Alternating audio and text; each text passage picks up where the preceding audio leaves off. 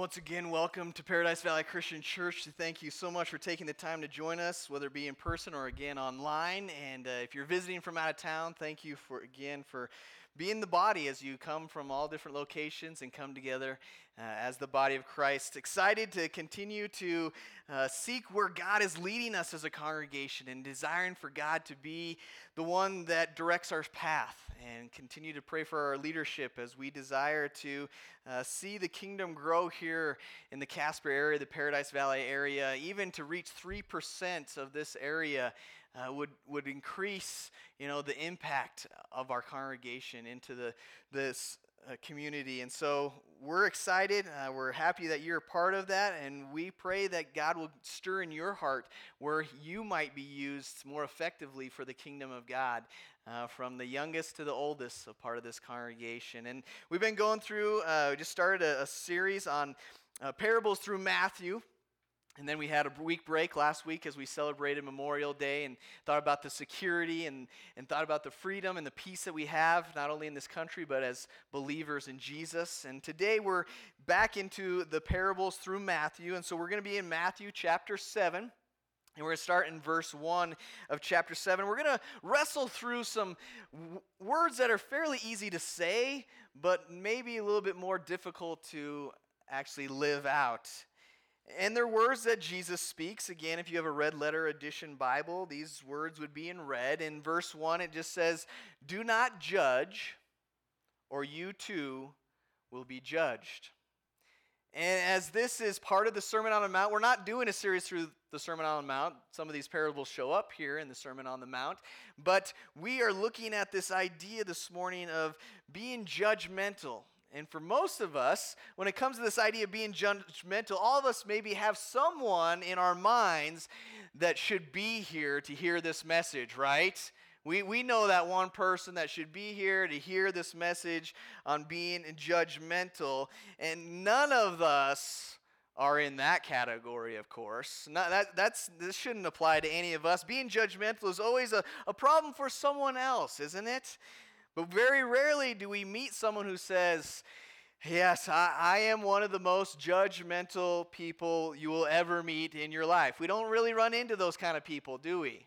In fact, a lot of people would never say anything of that nature. We oftentimes will say, "I'm not judgmental, I'm just right." Right? Oftentimes, when we think about this idea of judging somebody, in my mind, I picture maybe Jesus coming alongside me, putting his arm around my shoulder, and it's like, "Get him, Charles, that's right. You tell him what's right," okay? And when we think about this, we think about Jesus saying, I got your back. I feel the same way that you do, and you go get him, Charles. And maybe you've had that mindset at different times in your life.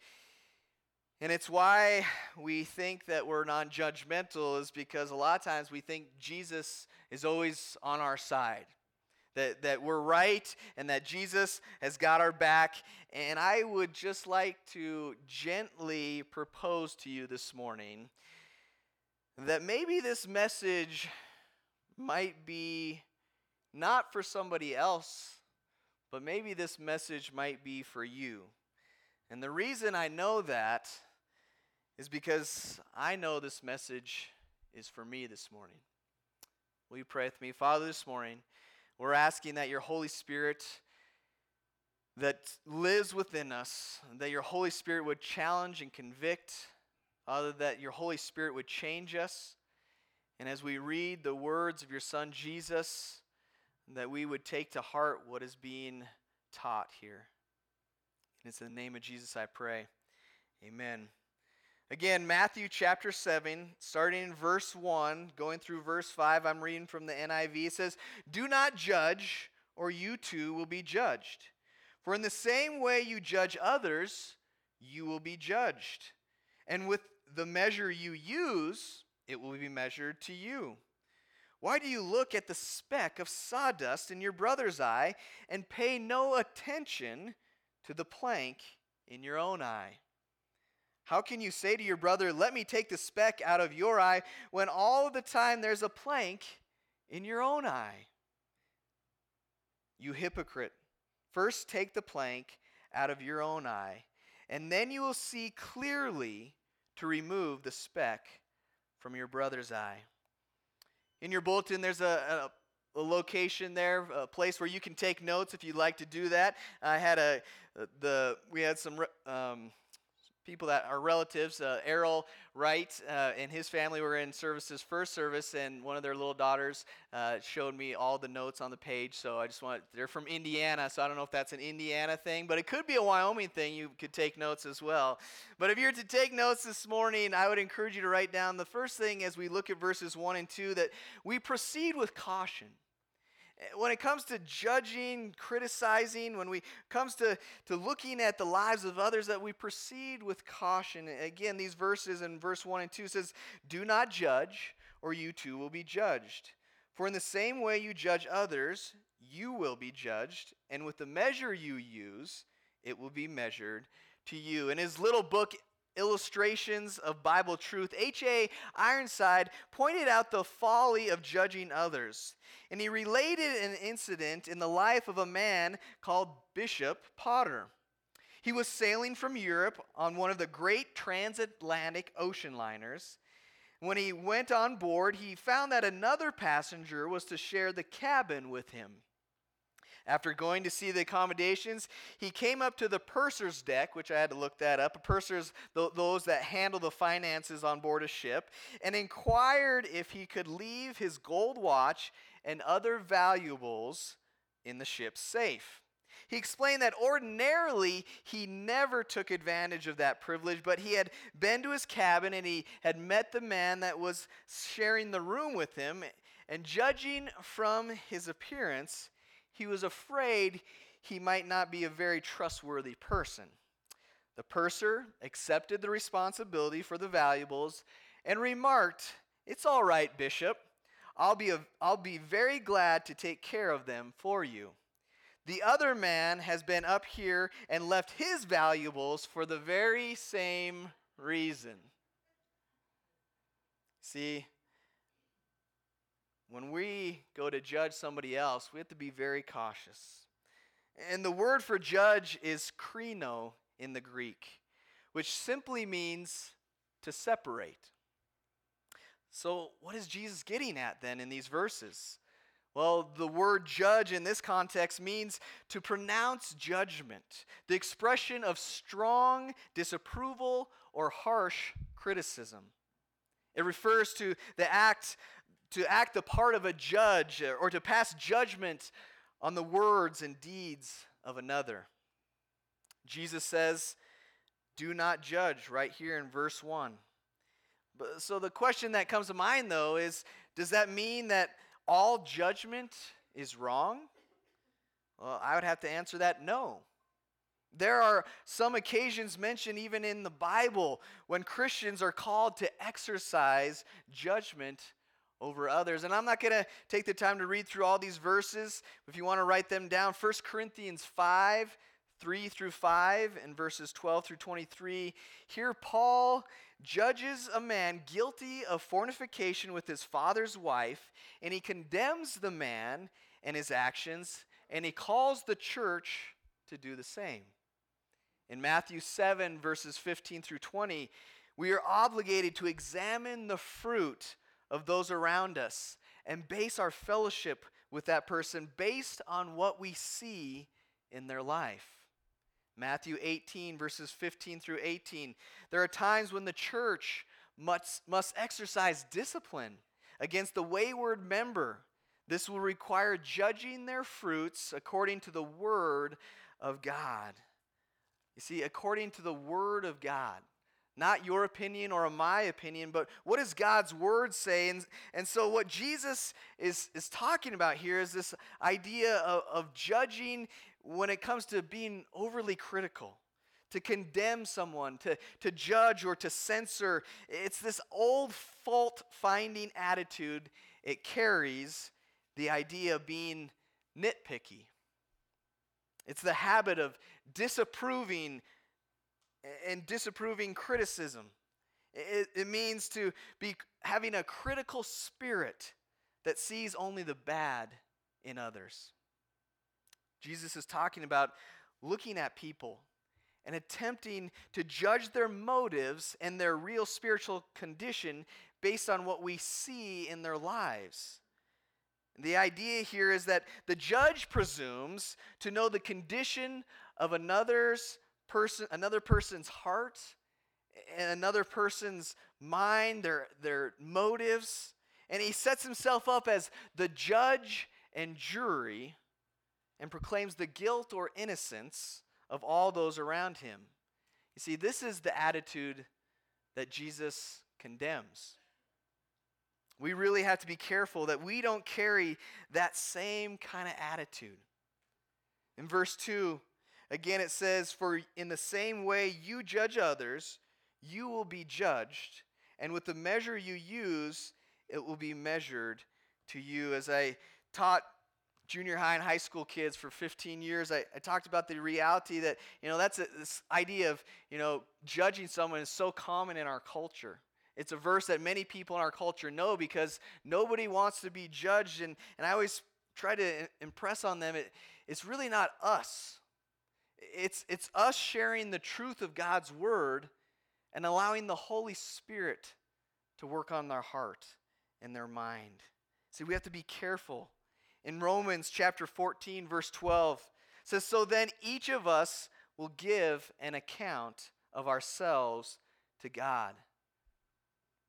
We are going to be judged. 2 Corinthians 5:10, "For we must all appear before the judgment seat of Christ, so that each of us may receive what is due us for the things done while in the body, whether good or bad."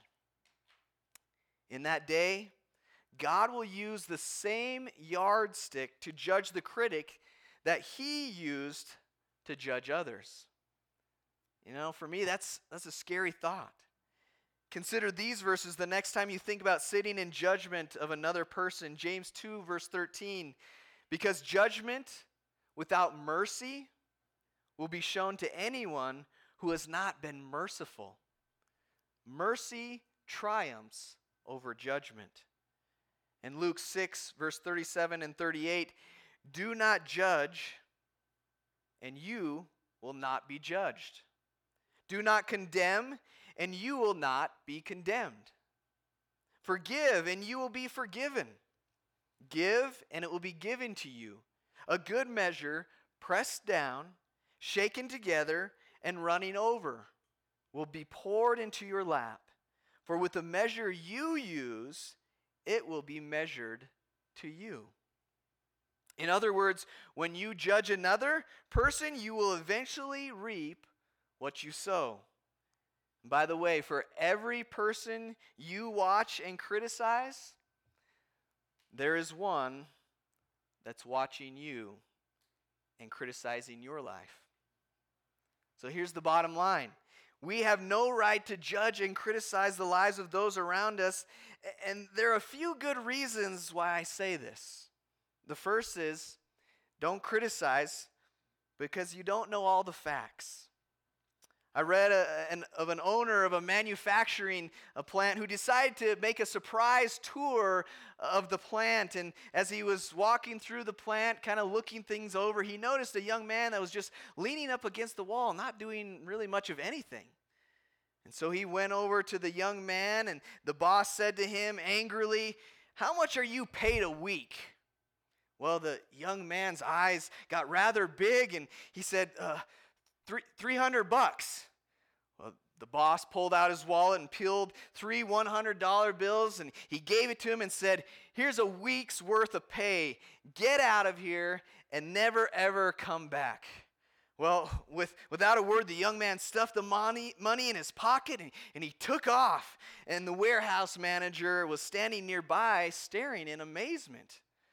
The boss walked over to him and said, "Tell me, how long has that guy been working for us?" And the manager said, "He didn't work here. He was just delivering a pizza." Well, we shouldn't be so quick to criticize because we may not know all the facts. Don't criticize because we all fail God. We all have sinned. We all have fallen short of the glory of God. And 1 John chapter 1 verses 8 through 10 says, "If we claim to be without sin, we deceive ourselves, and the truth is not in us. If we confess our sins, he is faithful and just and will forgive us our sins and purify us from all unrighteousness. If we claim we have not sinned, we make him out to be a liar, and his word is not in us." You see, we've all fallen short. We're in the same boat as everyone around us. Don't criticize, because when you do, you're attempting to assume the authority of God. When we put ourselves in the place of being the judge and the jury, we're trying to put ourselves in the place of God. And James 4:11 through 12 says, "Brothers and sisters, do not slander one another. Anyone who speaks against a brother or a sister or judges them speaks against the law and judges it. When you judge the law, you are not keeping it, but sitting in judgment on it. There is only one lawgiver and judge, the one who is able to save and destroy. But you, who are you to judge your neighbor?" And so I would encourage us to proceed with caution. And I would also encourage us this morning to take a step back. As you look at verses 3 and 4, it says, "Why do you look at the speck of sawdust in your brother's eye and pay no attention to the plank in your own eye? How can you say to your brother, 'Let me take the speck out of your eye,' when all the time there's a plank in your own eye?" I'm sure many of us have had something in our eye. A lot of times for me, it's like an eyelash, or maybe it's a contact that's rolled up and has gone in the back of my eye, and it's really difficult. My wife, she has really thin contacts. They're dailies that just throw them away, and so they breathe better, but then they're also very thin, and so when you're taking them out, it's easy to tear them. And there's been multiple times when Autumn has gotten a torn piece of contact, just real thin, real clear, can't really see it, and it's in the eye, and she kind of gets almost a little panicky because it's painful, it hurts, and so I try to do my best, calm down, and try to open her eye. Your eye's like you can't open your eye, and it's really difficult to get it out there. And I'm trying to imagine what that would have been like if I had a plank in my eye. If I, with a plank or a log or a 2x4 in my eye, and here's Autumn in pain, and she's trying to get the speck of a contact out of her eye, and I'm just like, "Oh, just a minute, honey, just come a little closer, okay, farther, I don't know, I can't really help you." And then, I'm hitting her in the head. That, it's just ridiculous, isn't it?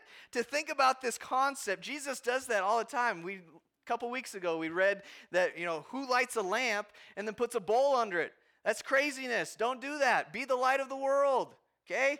Same thing is true here. Jesus is saying, what crazy ridiculousness is it to say that, I'm going to help you get something very tiny, minute speck of sawdust out of your eye, while all the while you have a plank in your own eye? How difficult would that be to help that individual? And so for us, as we think about this concept of judging, the imagery that Jesus gives us, it's just crazy, ridiculous. And yet, isn't that what we do a lot of the time? In fact, just the other day, my kids, a lot of them do it quite often, in the sense where one of my children, I won't mention any names, came up from the basement and was telling on one of their other siblings. They said, so-and-so pushed me, they shoved me. And we said, okay, well, what did you do? What was the situation? Well, I shoved them first. Well, what do you mean? You just ran up the stairs to tell on one of your siblings when you had just done the exact same thing. And the reality is, adults, we oftentimes are looking at so-and-so and we think, well, so-and-so did this. Well, look at them in their lives. They're not very good. They've got messed up. All the while, we've been doing the same things. We have the same struggles. We judge one another, and we always do so with a warped perspective. Jesus wants us to take a step back and really evaluate our own lives. The problem with judging others is that we are often guilty of the same or worse sins ourselves. Romans chapter 2, verse 1 says, "You, therefore, have no excuse, you who pass judgment on someone else, for at whatever point you judge another, you are condemning yourself, because you who pass judgment do the same things." We're like our children, where we come and tell on them, our siblings, when we've been doing the exact same thing. None of us are anything to brag about. While we look at the way some people dress or the way some people act and at the outward signs of sin in their lives, we are often blind to our own prejudices, hypocritical spirit, and other sins that lurk within our own heart. What makes me think that I'm in any position to straighten you out when I'm such a mess myself? And here's the hard part. Here's the truth that is so hard to swallow. Jesus is saying that the sin of the critic is greater than the sin of the person being judged. When we talk about the flaw that is visible in someone's life, we reveal a canyon in our own life. We are revealing a heart that lacks compassion and love for our neighbor. That ought to make us stop and think before we tear another person down just because they don't live up to our standards. An old poem puts it this way: "There is so much good in the worst of us, and so much bad in the best of us, that it hardly behooves any of us to talk about the rest of us." When we take a step back, we're convicted that we need to remove the log out of our own eye. Verse 5 again says, "You hypocrite, first take the plank out of your own eye, and then you will see clearly to remove the speck from your brother's eye." See, Jesus uses some pretty strong language here right at the beginning of verse 5 where he says, "You hypocrite." He calls them, these people that judge and they criticize, that they're hypocrites. He says that when we do this, we're merely acting like we're holier than we really are. And then he offers some valuable counsel to those of us who fall into this trap at times.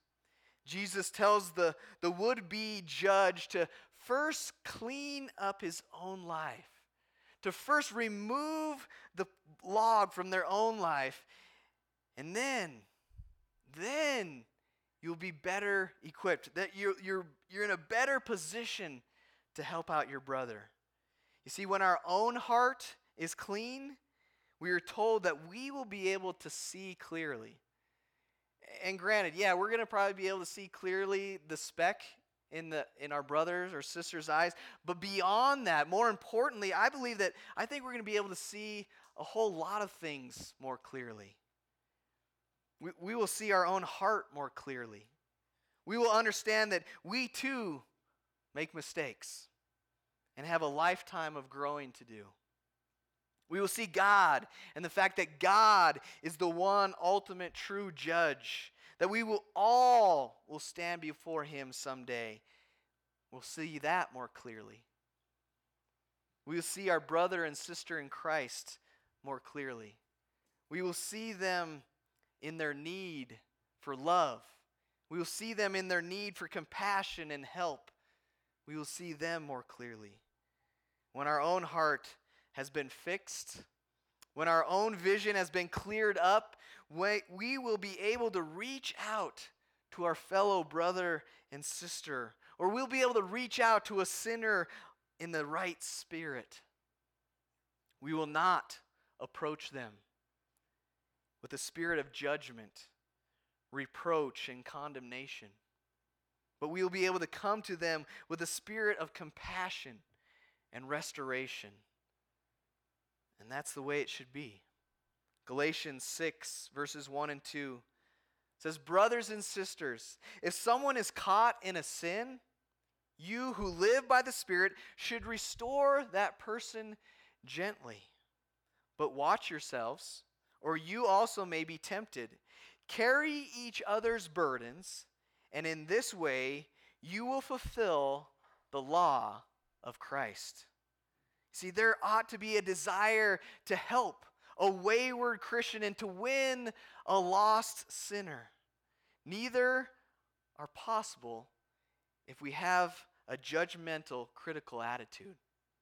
When we walk in love with one another, that's when we're going to be able to be in the business of building up and not tearing down. Yes, part of loving our fellow Christian or a lost sinner at times involves being willing to confront someone in truth from God's word and in love. You see, refusing to confront a person about their sin is as harmful as a doctor refusing to confront a patient about their sickness. You see, there is a time and a place. And we use God's word to share that. In fact, if you're to really understand what Jesus meant in Matthew 7, verse 1, you also have to line it right up beside what is said in John chapter 7, verse 24. In John chapter 7, verse 24, it says, "Stop judging by mere appearances, but instead judge correctly." Other translations would say that the end part, but instead judge righteously. You see, that's exactly what God is looking for us, from us. You know, when it comes to judging, you cannot judge a tree by its leaves, but you can judge a tree by its fruit. You cannot judge a book by its cover, but you can judge a book by its contents. The key is to not judge by appearances. In fact, there was a lady in an airport who brought a book to read, as well as she had bought some cookies, a package of cookies to eat while she was waiting in the terminal for her plane. And after she had sat down and had grabbed her book, she went to grab the cookies, and she noticed that the man sitting next to her had been fumbling with this package of cookies and had opened them up. And while she could hardly believe her eyes that the stranger would open her bag of cookies, she then saw that he reached into the bag and took out a cookie and began to eat it. And she was so angry. She was getting steamed up, and she reached into the bag and took one and ate one herself. And she didn't, the man didn't necessarily say anything, and he just reached over and grabbed another cookie and ate it. And man, this woman thought to herself that she wasn't going to let him eat all the cookies. And so she went ahead and took another cookie. And when they finally got down to one cookie, the man reached into the bottom of the bag and he broke the cookie and left half of it and ate it and kind of glared at the woman as he left. This lady could not believe this man's nerve. She was thinking to herself how fresh and arrogant he was. And well, soon the announcement came to board the plane, and this lady got on the plane, and she was still hot and angry at the audacity of this man. So she sat down and she buckled her seatbelt, and she went ahead and reached into her purse for a tissue, and there was her bag of cookies. You see, when we judge by appearance, we miss an opportunity to love people the way God calls us to love them. And maybe lately you have been subject to judging and criticizing those around you. And my desire today is that each one of us would proceed with caution, that we would take a step back and re-examine our own lives, that we might take the log out of our own eye. As the praise team comes, Here's the invitation for any of you this morning. Have you been guilty of harshly passing judgment? Is God working on your heart to remedy that? I would encourage you to surrender that over to God this morning. Have you been unjustly judged this morning? Have you forgiven that person? If you haven't, I would encourage you to do that. And maybe this morning you've never been saved from your sins. Maybe there's a lot of things besides being judgmental at times that are kind of weighing you down. God is calling you. He's asking, He's pleading with you to surrender your life over to Him, to allow Him to help you through those struggles. If you need to surrender your life over to Jesus for the very first time this morning, we invite you to come, to go into the watery graves of baptism, to die to your old self, and to be raised in newness of life. And if you're joining us online this morning, we'd love for you to reach out through the invitation, the respond invitation card on our website at pvcc.info. Will you stand with us as we sing this morning?